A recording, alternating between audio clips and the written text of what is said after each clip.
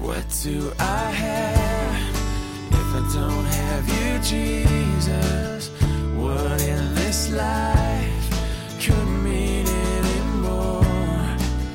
You are my rock, you are my glory, you are the lifter of my head. Welcome to the Rocks Podcast.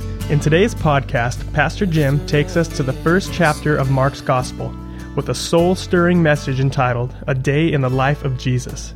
In each incident, we see the power and authority of God's Son at work and find great encouragement in this. Here now is Pastor Jim Semish. All right.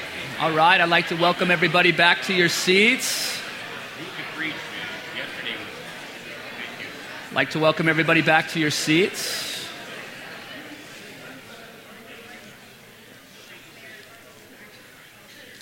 Well, before we begin, I would like to say this. It's good to be in church, amen? Amen, awesome. Well, there are a group of people today in the church who are going to be leaving for the Gleanings for the Hungry mission trip. Gleanings is a ministry that dehydrates fruit, packages it up, and then ships it around the world to missionaries who are spreading the gospel. And so our team is going to go and work in the peach factory all week long for the glory of God. And so they're leaving today. And so if you're going on that trip, I'd like you to stand up right now, please. Is anybody going on the trip?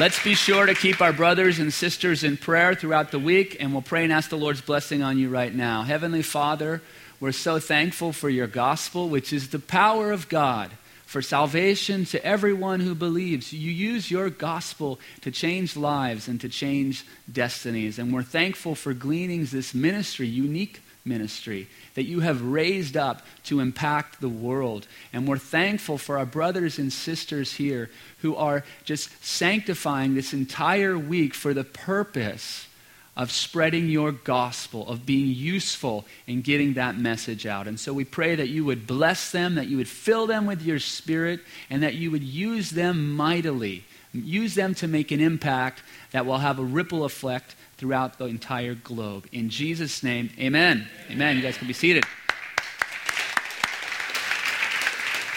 Well, it's always an honor and an incredible privilege to be able to stand up here in the shoes of our beloved Pastor Ross. Isn't he the most amazing and powerful and anointed preacher you've ever heard? Woo!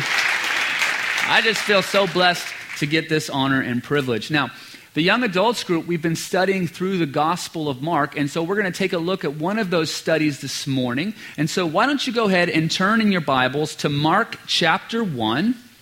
Mark chapter 1. And while you're doing that, I'm going to pray and ask the Lord's blessing. Heavenly Father, we praise you. We thank you so much for your word.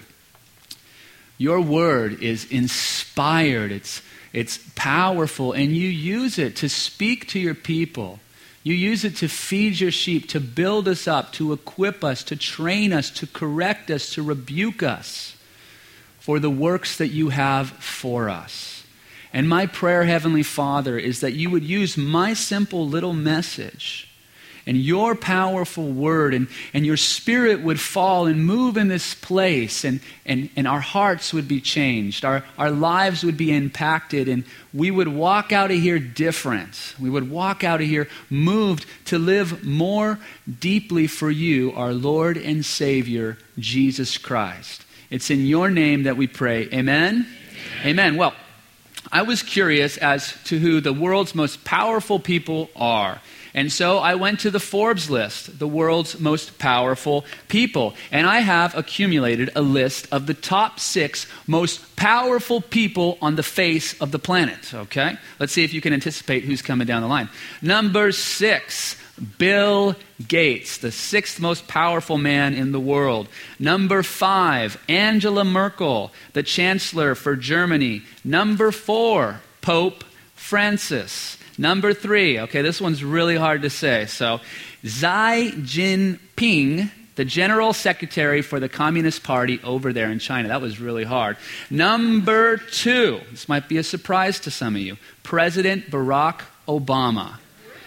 Really? And number 1, the number 1, according to Forbes list, most powerful person on the face of the planet, Pastor Adam Wilson, Calvary Chapel, The Rock.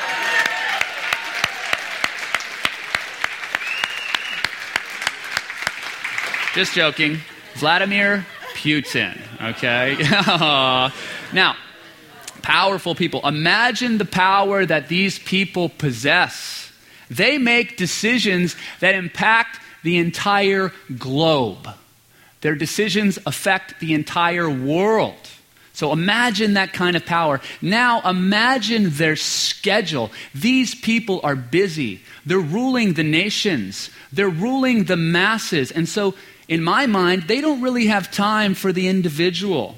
They don't have time for you and for me. It's not like I could get on the horn and call up President Barack Obama and say, hey, you want to go golfing this afternoon?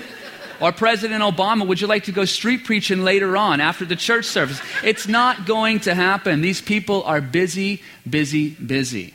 Now, there's one person that the Forbes list forgot to mention, the true number 1 world's most powerful person, and that is the man Christ Jesus. You see, Jesus, he has more power and more authority than all of those leaders combined. Matter of fact, the Bible says he is the ruler of the entire universe. Colossians chapter 1 and verse 17, Hebrews chapter 1 and verse 3 says that he holds the universe together by the word of his power. If Jesus wasn't holding this place together, it would just come unraveled at the seams. Now, here's what sets Jesus apart from all of these other leaders.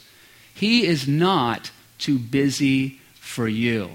You are not just a number to Jesus. He deeply cares about you. He's deeply concerned for you and for me. And that's what we're going to see in our text as we spend a day in the life of Jesus. We're going to see him use his power and use his authority and use his time to make a difference in the life of an individual, to make a difference in the life of a person just like you and just like me. And my hope and what I've been praying for is that we would realize that Jesus Christ is still doing this today. Yes, 2,000 years ago, he was here and he died on the cross for our sins, but he came back from the dead and he lives forevermore, and he wants to touch your life in this place here today. And having that realization that you would let him do that. Amen?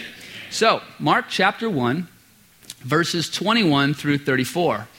They went to Capernaum, and when the Sabbath came, Jesus went into the synagogue and began to teach. The people were amazed at his teaching because he taught them as one who had authority, not as the teachers of the law. Just then, a man in their synagogue who was possessed by an evil spirit cried out, "What do you want with us, Jesus of Nazareth? Have you come to destroy us? I know who you are, the Holy One of God." "Be quiet," said Jesus sternly. "Come out of him." The evil spirit shook the man violently and came out of him with a shriek. The people were all so amazed that they asked each other, "What is this? A new teaching and with authority. He even gives orders to evil spirits and they obey him." News about Jesus spread quickly over the whole region of Galilee. As soon as they left the synagogue, they went with James and John to the home of Simon and Andrew. Simon's mother-in-law was in bed with a fever, and they told Jesus about her. So he went to her, took her by the hand and helped her up, and the fever left her, and she began to wait on them. And that evening after sunset, the people brought to Jesus all the sick and demon-possessed. The whole town gathered at the door, and Jesus healed many who had various diseases. He also drove out many demons, but he would not let the demons speak because they knew who he was. So we are going to spend a day in the life of Jesus. So we just went with Jesus in the morning to the synagogue, and we saw how he taught with authority, with a power, with an authority that shocked the people. And then after synagogue, we went with Jesus to lunch over to Peter's house, where his mother-in-law was sick with a fever. And we saw Jesus heal Peter's mother-in-law.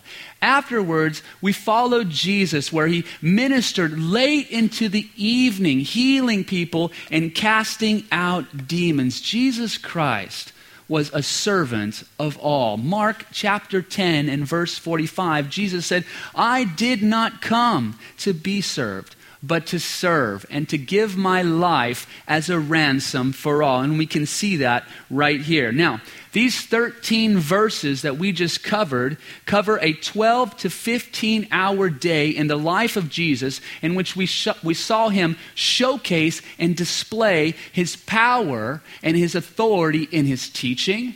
We saw him showcase and display his power and his authority in dealing with the evil in our lives. And we see him showcase and display his power and authority in healing sickness and disease. And so let's talk first about the display of his power and authority in his teaching. And so Jesus is there in Capernaum, and we've been there. We went there last year when we went to Israel.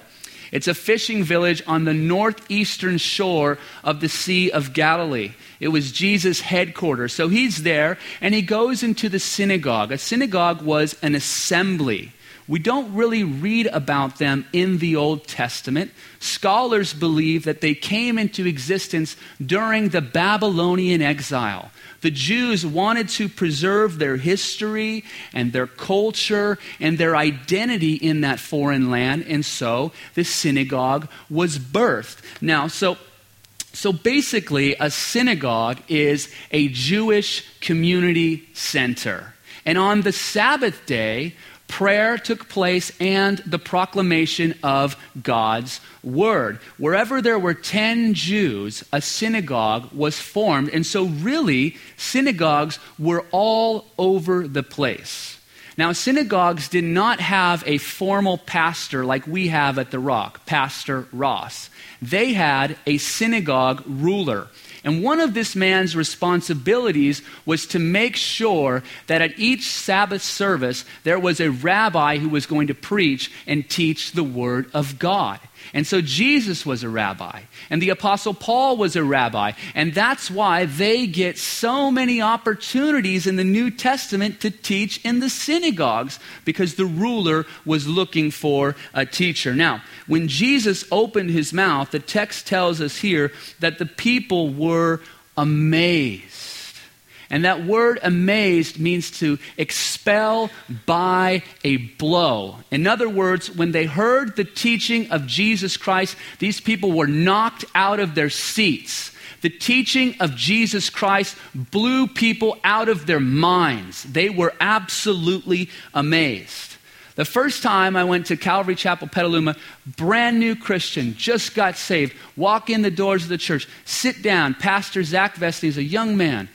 I was amazed at how young he was. And he gets up there and he opens the Bible and he begins to teach about Jesus. And I had the same experience that is being spoken about here in this text. I was blown away because I was hearing the voice of God speak to me through a man. I literally felt like I was being knocked out of my seat. Now imagine yourself in the shoes or in the seat of one of those individuals there 2,000 years ago in that synagogue. You're sitting there, you're coming just to your traditional weekly Sabbath service, waiting for the rabbi. Who's the speaker this week? Is he any good? And up gets Jesus. Little did they know that their teaching in front of them was no ordinary man. Oh no. That this was the God-man. Those brown eyes, that Jewish man, when he opened his mouth, that was God speaking to them. God in a human body, the same God who created the universe, Genesis chapter 1 and verse 1. In the beginning, God said, and then it was. That's the God who spoke to them in the synagogue that day. No wonder they were blown away. No wonder they were amazed. Now, Pastor Ross, an incredible pastor. I love this guy. His teachings blow me away. His teachings knock me out of my seats. They've changed my life. And I've started thinking about it. What is it about Pastor Ross's sermons that are always amazing me, always blowing me away? Is it his humor? Because he's really funny. Okay, right? I'm not funny. Ross is funny. Is it his intelligence? Is it his wit? Is it his wisdom? What is it about Pastor Ross that is blowing my mind and amazing me week after week? And I figured it out. It's not Pastor Ross's teaching. It's the teaching of Jesus Christ that he is giving to us. And so when Ross teaches, I'm hearing Jesus speak through him, and I am being knocked out of my chair and blown away. Amen? Amen. So the people were amazed when Jesus spoke because he spoke with authority. It says that he didn't speak like the teachers of the law. The rabbis and the scribes and the Pharisees, when they got up and spoke, they were quoting all of the rabbis. They were quoting from the Mishnah, which is a collection of all of the oral teachings from the rabbis of old. They would get up and say, well, you know, Rabbi Hillel says you should do this, and Rabbi Adam says you should do that. So it was just a big collection of quotations. But Jesus, he didn't do that. No. When Jesus got up, he spoke with authority. And so he gets up and he says, I say unto you, unless you believe that I am he, you will die in your sins. That is authoritative. That is bold. Could you imagine if I stood up here today in front of you and said, unless you believe that I am the Messiah, that I am the Savior, that I am the Son of God, unless you believe that, you're going to die in your sins. That is an authoritative and bold statement from the mouth of Jesus. He said things like this, Matthew chapter 11 and verse 28. Come to me, all you who are weary and heavy burdened, and I will give you rest. Learn from me. Take my yoke upon you. It is easy and light. I am gentle and humble, and I will give you rest for your souls. Jesus is promising to all of humanity, I am the source. I am the source. I am the solution to all of the problems that you have in this life. I can give you rest for your soul. Now imagine if I stood up here and said that to you. I can give you rest for your soul. Anyone on the face of the planet, you come to me, you believe in me, I will give you rest. What are you, anxious? You're depressed? You're worried? You're overwhelmed? Come to me. I'll take care of that. I am the solution. Come. You see the authority and the power and the boldness when Jesus spoke? How about this? John chapter 11, verses 25 and 26. I am the resurrection and the life. He that believes on me, even though he dies, yet shall he live. And he that lives and believes on me shall never die. Wow. That is bold and authoritative. He's promising that anyone on the face of the planet, if you put your faith in him, he will raise you from the dead and you will have eternal life. Imagine if I said that to you. Believe in me and I'll raise you from the dead and give you eternal life. You would think I was nuts, okay? Jesus spoke with authority and he spoke with boldness, and he could do that because he has the power to back it up, and he always did. Remember, John chapter 11, after he says, I am the resurrection and the life, he that believes on me, even though he dies, yet shall he live. And he says, I want to prove that I have the power and the authority to do this. He's standing there in front of the tomb of Lazarus, who's been dead for 4 days. He says, take away the stone. 4 days. The body's decaying at that point. And then he says, Lazarus, come out. And he hops out of the tomb. You see, Jesus backs up his statements. You remember the story of the man who was paralyzed? And his 4 friends wanted to bring him to Jesus because they knew Jesus had the power to change his life. And so they rip a hole in the roof because there's no way for them to get to Jesus. There's so many people around him. So they rip a hole in the roof and they lower this man down at the feet of Jesus. And Jesus looks at this man and he says, "Your sins are forgiven." Wow. That's a powerful statement. That's an authoritative statement. That's something that only God could say. And that's what the people all around were thinking. Who does this dude think he is? Only God can forgive sins. If I said that to you, you would think the exact same thing that those people thought that day. And so Jesus wanted to back up his statement. He wanted to back up his bold claim. He says, what is easier to do? To say, "Your sins are forgiven," or to say, "Rise, take up your mat and walk"? It's a lot easier to say your sins are forgiven, but I want to prove to you that I actually have the power and the authority to forgive sins by doing something that in your mind is exponentially more difficult, and that is healing a paralyzed man. He says, "Get up, take up your mat, and go home." And boom, the guy gets up, takes up his mat, and walks out the door. Jesus always backs up his authoritative claims. I remember 10 years ago when I heard my grandmother telling me about Jesus. I was at a very low place in my life because of the bad decisions that I had made. I was without God, and I was on my way to death or jail. My grandmother told me about Jesus Christ, and she said, "He can give you a brand new life. He can make streams in your desert. You can become a brand new person, a brand new creation, if you will believe in Jesus Christ." So there was the authoritative claim and offer. Jesus said to me, "I'll give you a new life." And I believed that, and 10 years later, my testimony is unbelievable. I can't even believe that I came from the life that I did because how much of a difference Jesus has made to me. You see, Jesus always backs up his claims. And just a little shout out to those of you here who might not know the Lord.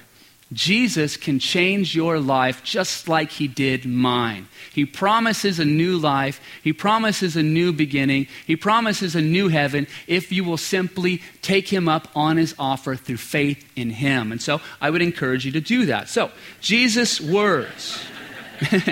Authoritative. And so as Christians, we should be a people who embrace the Word of God, come underneath the Word of God, allow the Word of God to dwell in us richly, as Colossians says.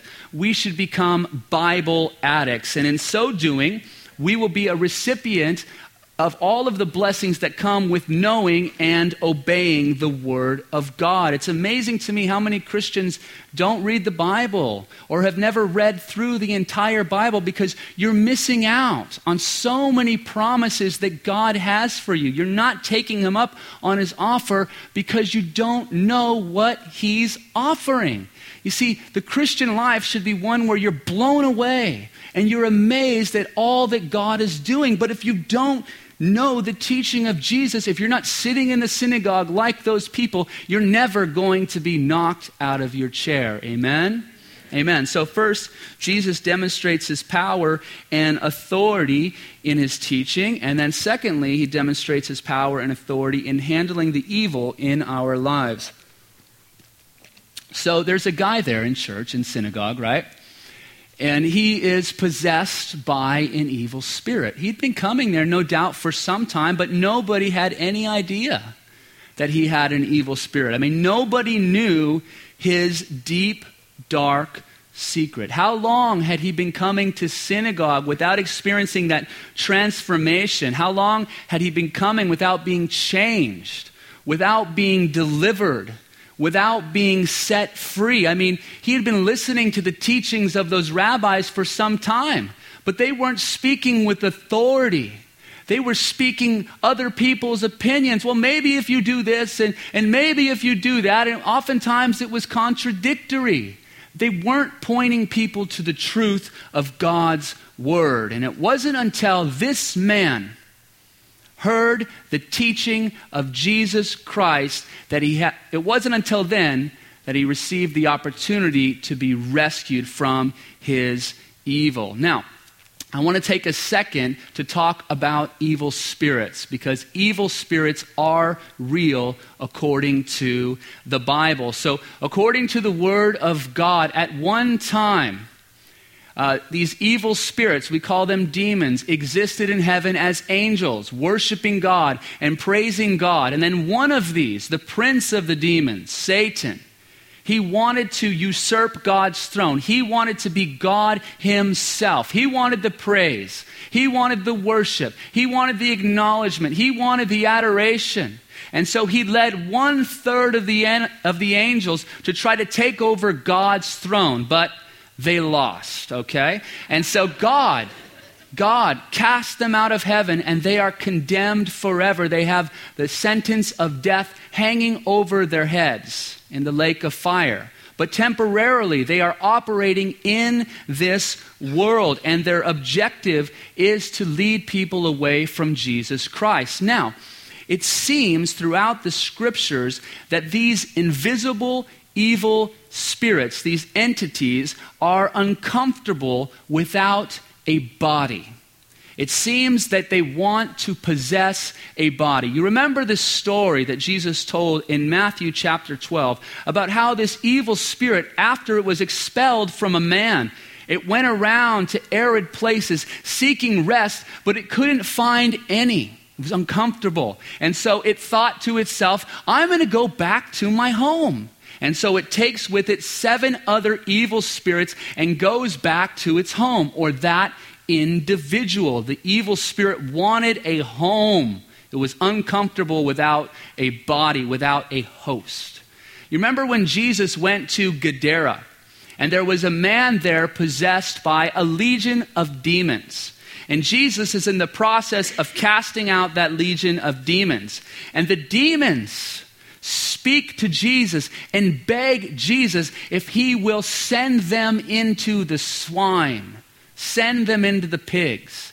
They didn't want to be without a host, without a body. So they're looking to possess, looking for a host, it seems. That's what the scripture teaches. Now, how do people get possessed by demons? It's an interesting question, is it not? Well, I believe that people open the door of their hearts. You remember Revelation chapter 3 and verse 20. Jesus said, I stand at the door and knock. And if you'll open up, I'll come in and we'll sup together. And so Jesus is saying, hey, I want to come in. If you'll believe in me, my Holy Spirit will come inside and live within you. And so that's an invitation that Jesus has to us. So I believe it also works in the other way, that we have a door to our heart and people can allow evil spirits to come within through false religions or drugs. For example, when I went to India, the main religion over there is Hinduism. Hinduism, there's 300 million, millions and millions of gods. And when you walk the streets in India, literally, everywhere you look, everywhere you turn, you will see an idol. The little statue, just like you imagine, just like you read about in the Bible. You'll see people outside giving their offerings, bowing down, saying their prayers to these little statues, kissing them, all of those sorts of things. We went to a church service out in the jungle, and I've told you guys this before, but it's a crazy story, so I'm going to share it again. We went out to a church service, and at the end of the message, there was an altar call. And the pastor asked for people who wanted to receive prayer to stand up. And then we were instructed to go out into the crowd and pray for the people individually who were standing. And so I went out into the crowd, and there was a lady standing there, and she had her eyes closed and her hands like this, and I came up and I placed my hands on her shoulders, and I began to pray. And as I started to pray in the name of Jesus, her hands came up, and she placed her hands on my shoulder. And then all of a sudden, one of her hands came off of my shoulder and kind of went like this, and then it looked like she was fainting or falling down, okay? Doing this sort of thing. And the first thought that came into my mind is, my goodness, this lady is having a seizure right here, right now, out in the jungle. What am I going to do? Okay? And so I help her down to the ground, and she's flopping, and it's getting more intense, like a fish, like a trout, right out of the water. And she goes down onto the ground, and I'm like, what do I do? And then she starts shrieking and screaming and flopping around, and it's at that moment that I realized this isn't a seizure. This woman is possessed by a demon. I'm not a demon hunter. I don't go looking for demons. I'm not looking at everybody and say, they got a demon, I got to cast it. That's not me. It's the first time I've ever seen anything like this and been able to say beyond a shadow of a doubt, that's a demon possession. Pastor Ross was right there and he said, yes, absolutely, no doubt. She had opened her heart up to be possessed by a demon through this false religion of Hinduism. Myself, the night that I came to know Jesus Christ, I was sitting in an RV. My life was destroyed by drugs. And my friend and I were comparing my life with my dad's life. And we're like, wow, your dad was a drug addict, Jim. And you're a drug addict, Jim. And your dad was a criminal. And you're a criminal, Jim. And your dad committed murder.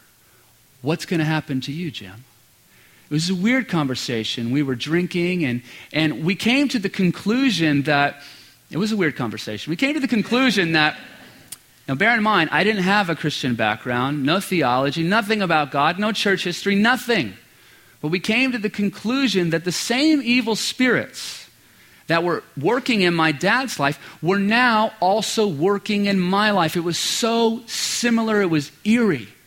And then all of a sudden, my friend mentioned something about God. I can't remember what he said. He said something about God. And I started laughing hysterically, uncontrollably. But the weird part about it is I didn't want to laugh. I was scared. And as I was laughing uncontrollably, I was expressing to him, bro, I don't want to laugh. This is not me. It's as though, I can't say for sure, something was laughing through me. So demon possession happens. People can open their hearts to demons to be possessed. So listen up, non-Christian.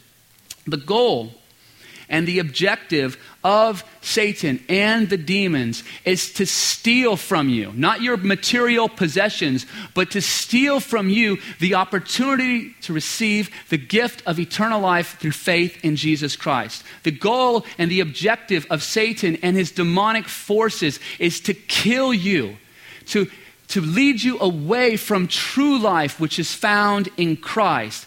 The goal and the objective of Satan is to lead you to eternal destruction in the lake of fire. Is that what you want? Do you really want to be robbed of God's gift of eternal life because of a wicked and evil spirit? That doesn't have to happen to you today. You see, Christians cannot be possessed by demons. So what needs to happen to you today if you're in here and you hear my voice and you're a non-Christian, you've never given your life to the Lord, you've never been born again, what needs to happen today is you need to have an experience with Jesus like the man in the synagogue had. Jesus said, the thief has come to steal, kill, and destroy, but I have come that you might have life and have it more abundantly. Christians cannot be possessed by demons because we are possessed and indwelt by the Holy Spirit of the living God, which comes through faith in Jesus. That's what you need. You need to be indwelt by the Holy Spirit, and that comes through believing in Jesus Christ. So if you're here today, just another little shout out, another little altar call. Give your life to the Lord. Allow the Holy Spirit of God to come in. Now, precious believers, yes, we cannot be possessed by demons. That's what the Bible teaches. You're safe and you're sound. But you can be influenced by Satan. You can be led astray by Satan when you ignore the Word of God, when you ignore the authoritative teaching of Jesus, when you turn your ear the other way, when you turn your eyes the other way, and you begin to live in sin. When you do that, you are giving the devil a foothold in your life. A foothold is a secure position from which further progress may be made. Do you get that? So maybe you're here today, brother and sister in the Lord, and you have a secret. like the man in the synagogue, a secret that nobody else here knows. You've been coming to church week after week with your secret, week after week, hiding, living in your sin, dealing with that evil. Nobody here knows. There's one person who knows, and that is the Lord Jesus Christ. And he is the one who can deliver you from that secret. He can deliver you from that evil in your life. What did he say to that man? What did he say to the evil in that man's life? Quiet, come out of him. Jesus wants to silence the evil in your life. He wants to expel it from your life, but you have to allow him. And so my exhortation to you, brothers and sisters, is during the worship time, when the songs are going on, cry out to the Lord in prayer. Give your sin to the Lord. Lay it at the feet of the cross. Ask Jesus Christ to set you free. He is the great and mighty deliverer. Amen? All right, so first we see the power and the authority of Jesus demonstrated in his teaching. And then we see the power and authority demonstrated in how he handles evil in our lives. And thirdly, we see his power and authority in how he heals sickness. Now, Dr. Klein, don't take this personal. Where are you? But I don't like doctor's visits. That's probably why I don't go very often, I just feel it's very impersonal. You're probably not like that, Dr. Klein. I don't even know where you are.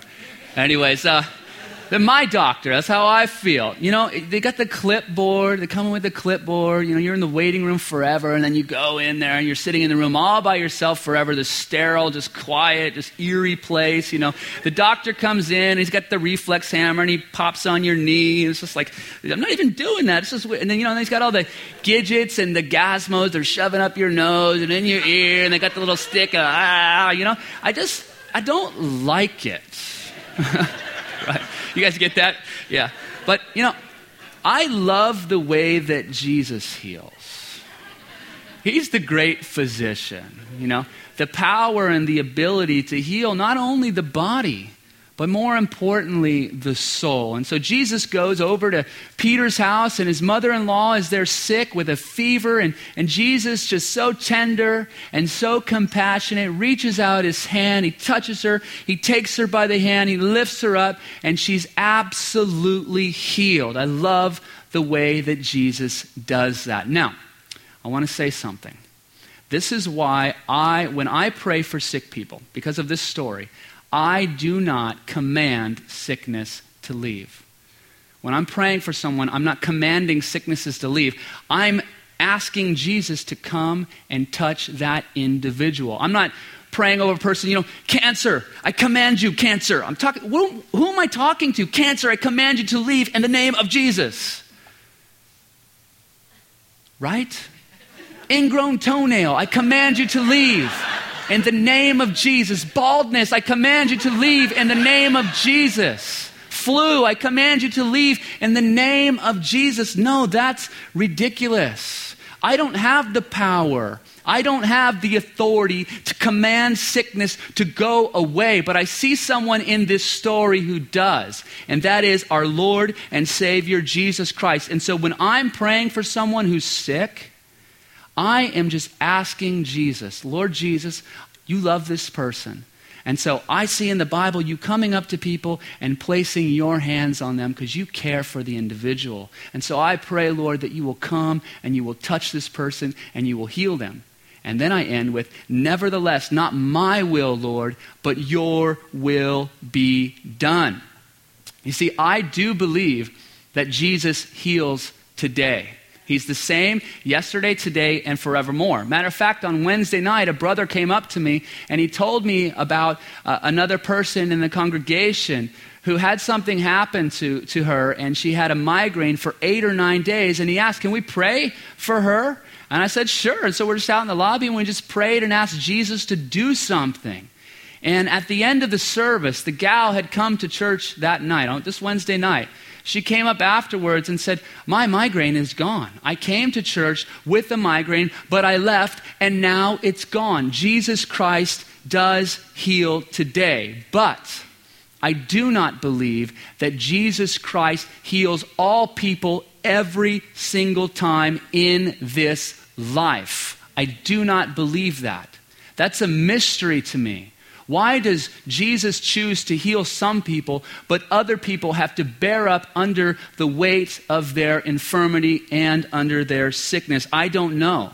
That's in the secret counsel and will of Almighty God. There are some people who teach that when Jesus Christ died on the cross, not only did he purchase for us the forgiveness of all of our sins, but also the healing of all diseases in the body in this life. They quote Isaiah chapter 53 and verse 5, by his stripes, by his wounds, we are healed, Pastor Jim. Matthew chapter 8 and verse 17, he took up our infirmities and bore our diseases. You see? The scripture teaches right there that your healing is guaranteed. It's promised because Jesus died on the cross. All sickness, all disease in your body paid for by the blood of Jesus Christ. All you have to do is claim it.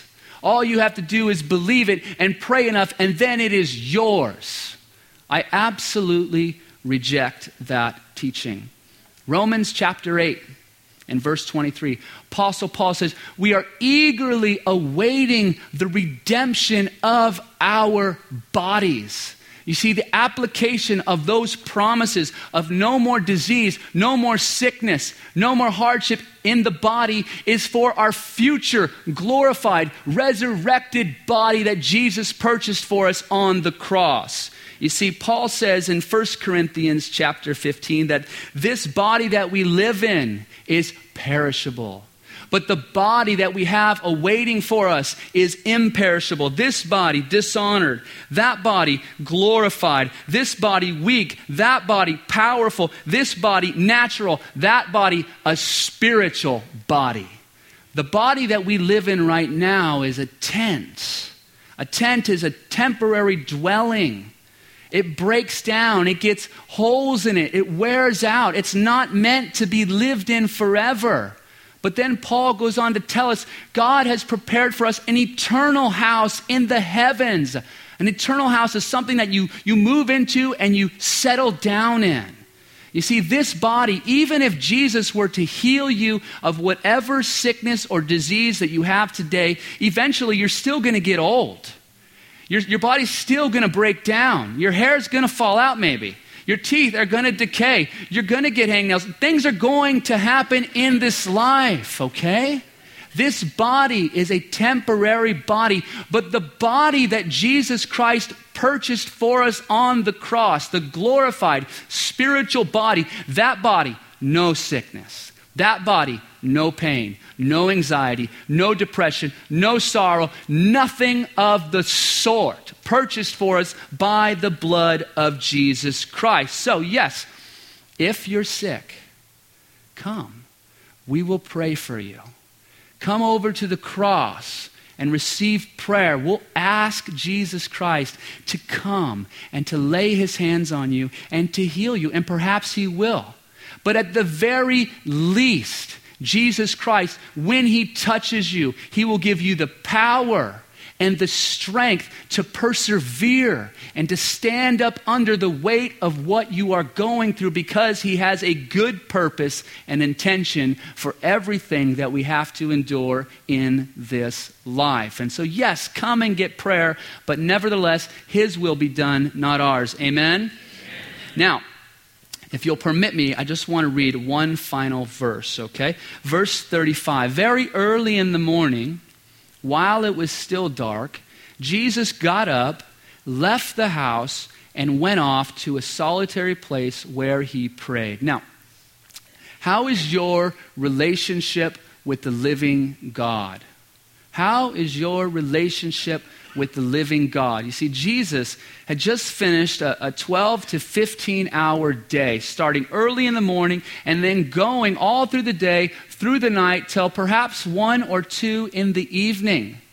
And then he gets up very early in the morning. I mean, what's the last thing on your mind after a super long day?